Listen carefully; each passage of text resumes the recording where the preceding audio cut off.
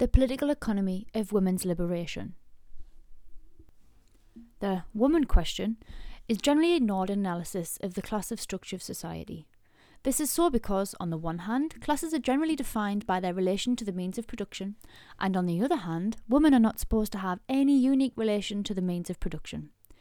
The category seems instead to cut across all classes. One speaks of working class women and middle class women, etc. The status of women is clearly inferior to that of men, but analysis of this condition usually falls into discussing socialisation, psychology, interpersonal relations, or the role of marriage as a social institution. Are these, however, the primary factors? In arguing that the roots of the secondary status of women are in fact economic, it can be shown that women, as a group, do indeed have a defined relation to the means of production and that this is different to that of men.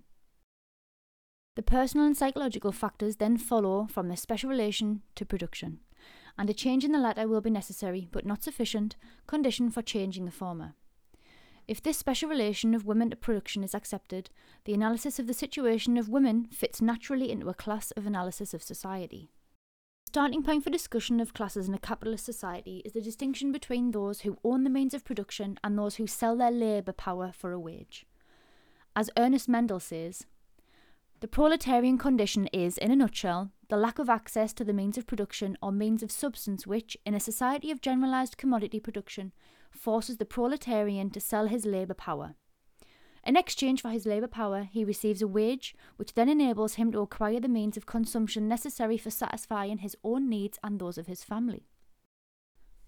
This is the structural definition of wage earner, the proletarian. From it necessarily flows a certain relationship to his work, to the products of his work, and to his overall situation in society, which can be summarised by the catchword alienation. But there does not follow from this structural definition any necessary conclusions as to the level of his consumption, the extent of his needs, or the degree to which he can satisfy them. We lack a corresponding structural definition of women. What is needed first is not a complete examination of the symptoms of the secondary status of women, but instead a statement of the material conditions in capitalist and or other societies which define the group women. And these conditions are built the specific superstructures which we know. An interesting passage from Mandel points the way to such a definition. It is a product created to be exchanged on the market, as opposed to one which has been made for direct consumption. Every commodity must have both a use value and an exchange value. It must have a use value or else nobody would buy it. A commodity without a use value to anyone would consequently be unsaleable, would constitute useless production, would have no exchange value precisely because it had no use value. On the other hand, every product which has use value does not necessarily have exchange value. Exchange value only to the extent that the society itself in which the commodity is produced is found on exchange is a society where exchange is a common practice. In capitalist society, commodity production, the production of exchange values, has reached its greatest development. It is the first society in human history where the major part of production consists of commodities. It is not true, however, that all the production under capitalism is commodity production. Two classes of products still remain simple use value. The first group consists of all things produced by the peasantry for its own consumption. Everything directly consumed on the farms where it is produced. The second group of products in capitalist society which are not commodities but remain simple use value consists of all things produced in the home.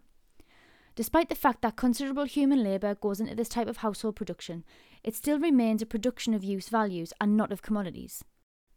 Every time a soup is made or a button sewn on a garment, it constitutes production, but it is not production for the market.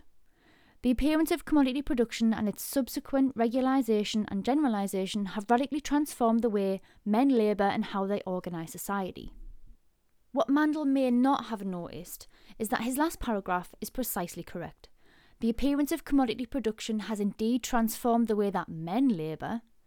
As he points out, most household labour in capitalist society, and in the existing socialist societies for that matter, remains in the pre-market stage. This is the work which is reserved for women, and it is this fact that we can find the basis for a definition of a woman. In sheer quantity, household labour, including childcare, constitutes a huge amount of socially necessary production. Nevertheless, in a society based on commodity production, it is not usually considered real work, since it is outside of trade and the marketplace. It is the pre-capitalist in a very real sense. This assignment of household work and the function of a special category, women, means that this group does stand in a different relation to production than the group men. We will tentatively define women then, and that is the group of people who are responsible for the production of simple use values in those activities associated with the home and the family.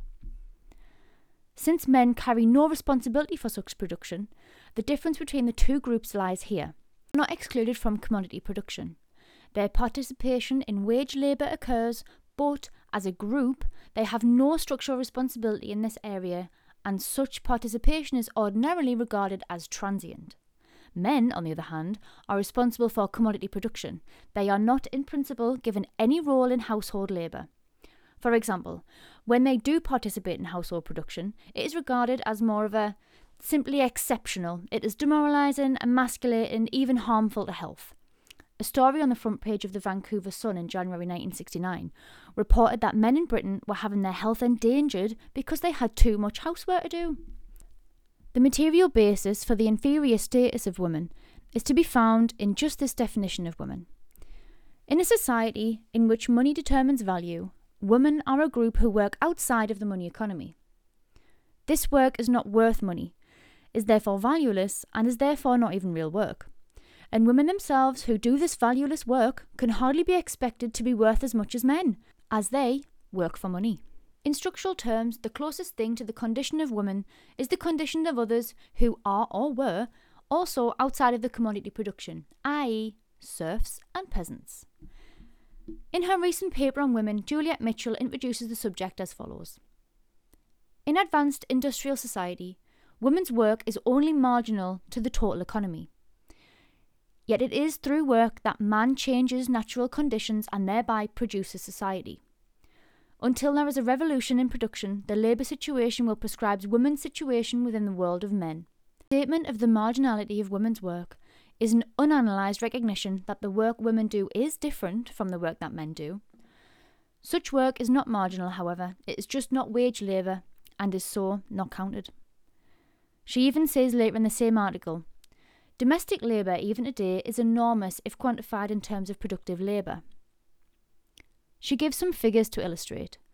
In Sweden, 2,340 million hours a year are spent by women in housework compared with 1,290 million hours spent by women in industry. Chase Manhattan Bank estimates a woman's overall work week at 99.6 hours. However, Mitchell gives little emphasis to the basic economic factors. In fact, she condemns most Marxists for being overly economist, and moves on hastily to superstructural factors because she notices that, in the advent of industrialisation, has not so far freed women. What she fails to see is that no society has thus far industrialised housework.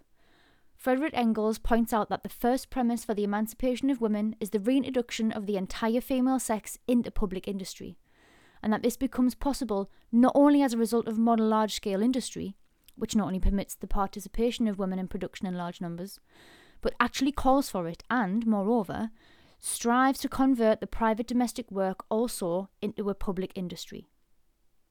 And later in the same passage, here we see already that the emancipation of women and their equality with men are impossible and must remain so as long as women are excluded from socially productive work and restricted to housework, which is private. What Mitchell has not taken into account is that the problem is not simply one of getting women into existing industrial production, but the more complex one of converting private production of housework into public production. For most North Americans, domestic work as public production brings immediate images of Brave New World or a vast institution, a cross between a home for orphans and an army barracks, where we would all be forced to live. For this reason, it is probably just as well to outline here, schematically and simplistically, the nature of industrialisation. A pre-industrial production unit is one in which production is small-scale and reduplicative, i.e. there are a great number of little units, each complete and just like all the others. Ordinarily, such production units are in some way kin-based and they are multi-purpose, fulfilling religious, recreational, educational and sexual functions along with the economic function. In such a situation, desirable attributes of an individual, those who give prestige, are judged by more than purely economic criteria. For example, among approved character traits are proper behaviour to kin or readiness to fulfil obligations. Such production is originally not for exchange, but if exchange of commodities becomes important enough, then increased efficiency of production becomes necessary. Such efficiency is provided by the transition to the industrialised production, which involves the elimination of the kin-based production unit. A large-scale, non-reduplicative production unit is substituted which only has one function, the economic one, and where prestige or status is attained by economic skills. Production is rationalised, made vastly more efficient, and becomes more and more public, part of an integrated social network. An enormous expansion of man's productive potential takes place. Under capitalism, such social productive forces are utilised almost exclusively for private profit. These can be thought of as capitalised forms of production.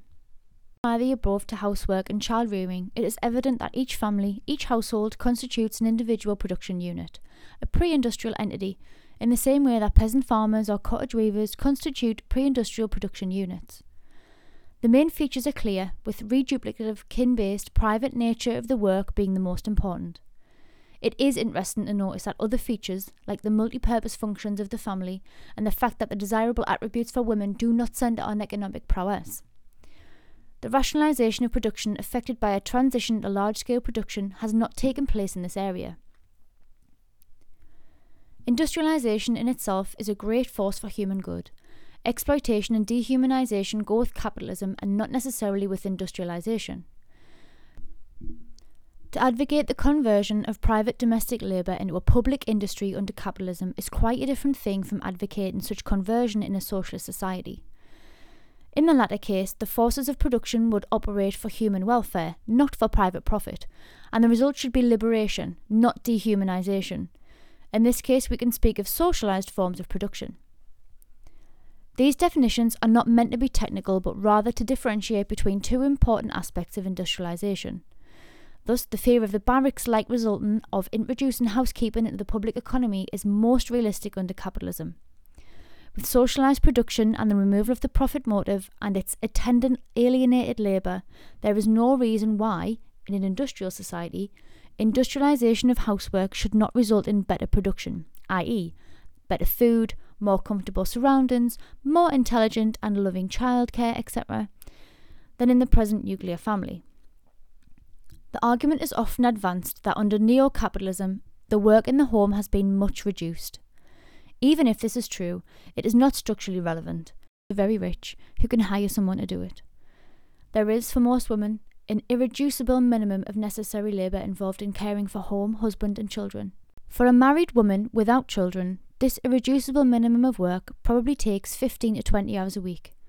For a woman with small children, the minimum is probably 70 or 80 hours a week. There is some resistance to regarding child rearing as a job. That labour is involved, i.e., the production of use value, can be clearly seen when exchange value is also involved. When the work is done by babysitters, nurses, childcare centres or teachers. An economist has already pointed out the paradox that if a man marries his housekeeper, he reduces the national income, since the money he gives her is no longer counted as wages. Housework to the minimums given is also expensive. For low-income families, more labour is required. In any case, housework remains structurally the same, a matter of private production. One function of the family, the one taught to us in school and the one which is popularly accepted, is the satisfaction of emotional needs, the needs for closeness, community, and warm, secure relationships. This society provides few other ways of satisfying such needs. For example, work relationships or friendships are not expected to be nearly as important as a man-woman with children relationship. Even other ties of kinship are increasingly secondary. This function of the family is important in stabilising it so that it can fulfil the second, purely economic function discussed above.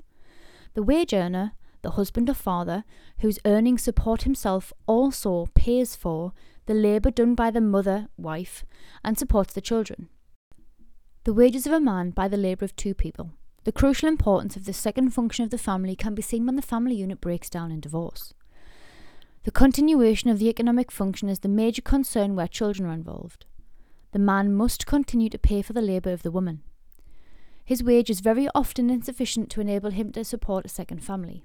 His emotional needs are sacrificed to the necessity to support his ex-wife and children.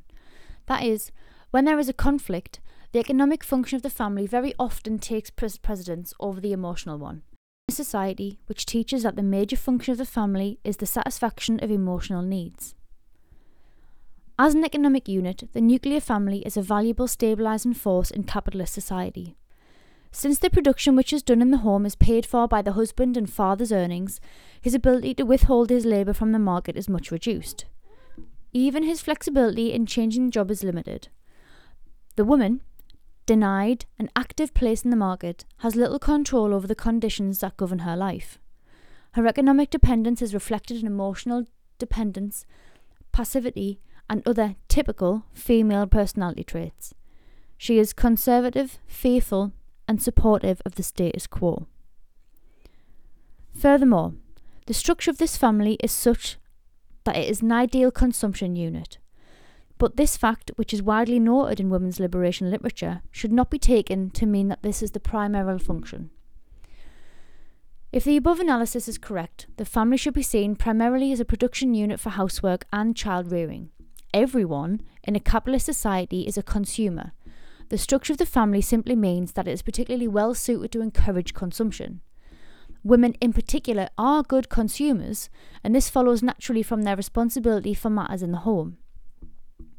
Also, the inferior status of women and their general lack or strong sense of worth and identity make them more exploitable than men and hence better consumers.